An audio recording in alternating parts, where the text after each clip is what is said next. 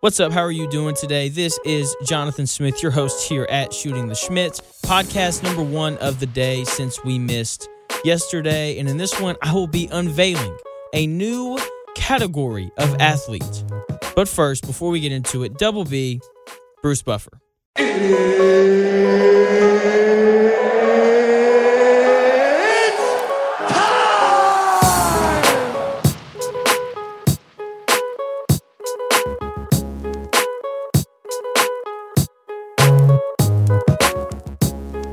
Thank you, Bruce. Now we're going to get into it. I'm so excited to unveil this new category of athlete. We are going to call them Marvel athletes.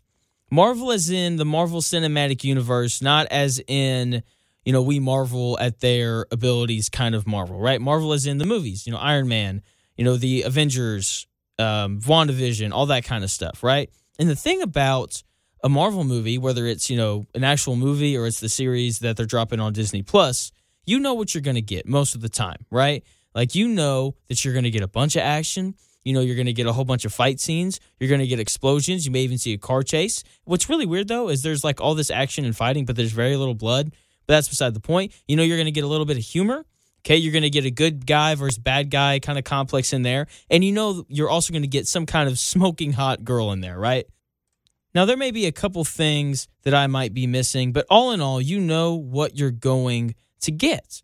In addition to that, when you go to a Marvel movie, you are not expecting a Good Will Hunting, Oscar nomination level kind of film, okay? Like, you're expecting to go into the movie theater, watch the movie, and then walk out and look at your family or your friend that you went with and say something like, that was a good movie.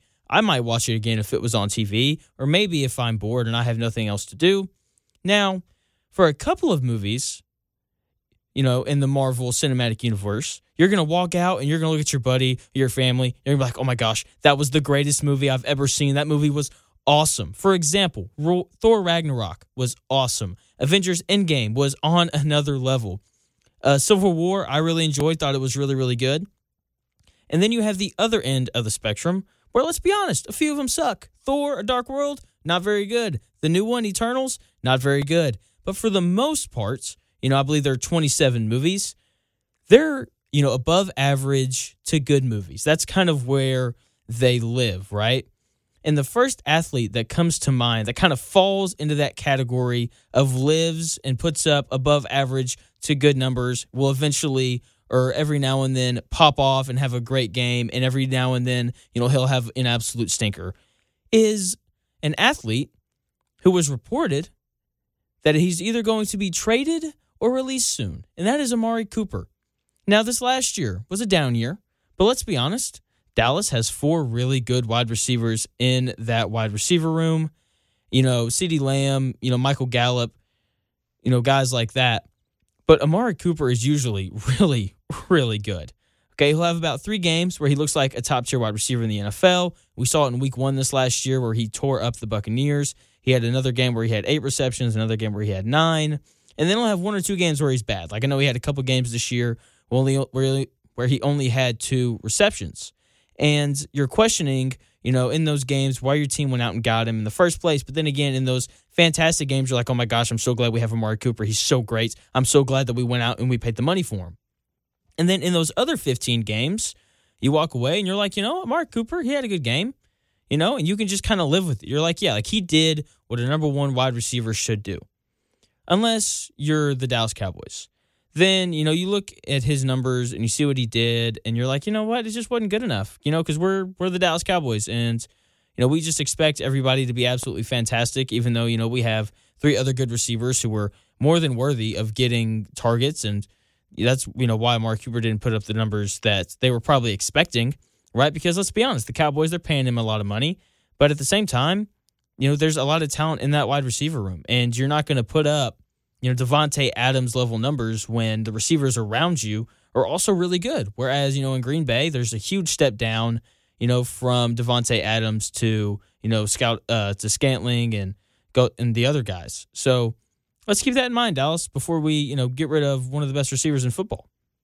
And now, Cowboys fans, who I feel so terrible for, they're going to have to sit through watching Amari Cooper be a top 10 to 15 wide receiver in the NFL this next year, while Michael Gallup and CeeDee Lamb are expected to step up, and we don't really know if they will, right? Like, I don't think anybody would deny that Amari Cooper was the best wide receiver on that roster. He was the guy that, the NFL defenses would scheme around. They were the guys that they targeted. He was the guy that they were rolling the safety over to because, like I said, let's make no mistake here, he's the best wide receiver on that roster.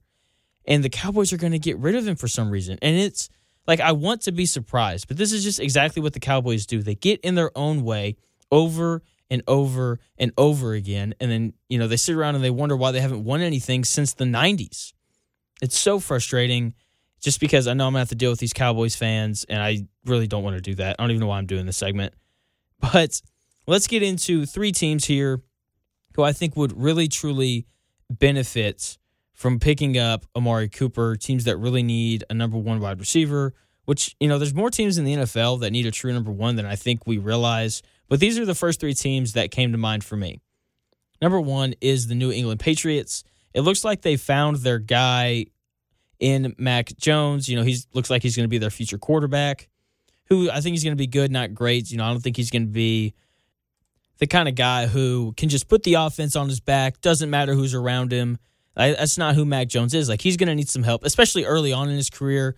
Maybe I'm wrong. Maybe he gets to a point where, he's able to just put the whole offense on his back and go score 30-plus points in a playoff game. But as of right now, Mac Jones isn't quite there yet. So he's going to need some elite weapons around him going forward to improve the offense. So why not go get a guy in Amari Cooper who's durable, a guy who is going to play in, 16 of the 17 games every single season, a guy who has speed so he can stretch the defense, a guy who's great after the catch.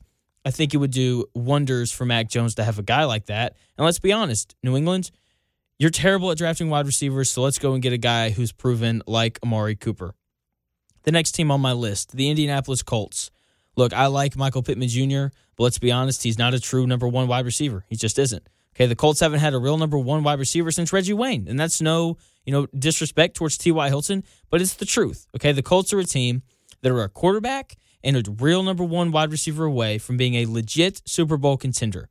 Okay, grabbing this kind of wide receiver could also spark some interest from guys like Aaron Rodgers and Russell Wilson, who are currently sitting around looking and evaluating all these NFL teams, thinking, where might I want to go? And you can't tell me that they aren't looking at the receiver room saying, you know what? I wouldn't mind throwing the ball to Mike Evans down there in Tampa Bay. I know Tom Brady just retired, so maybe I want to go down there and just fill his shoes. Or maybe, I wouldn't mind going to San Francisco to throw the ball to a guy like Deebo Samuel and George Kittle.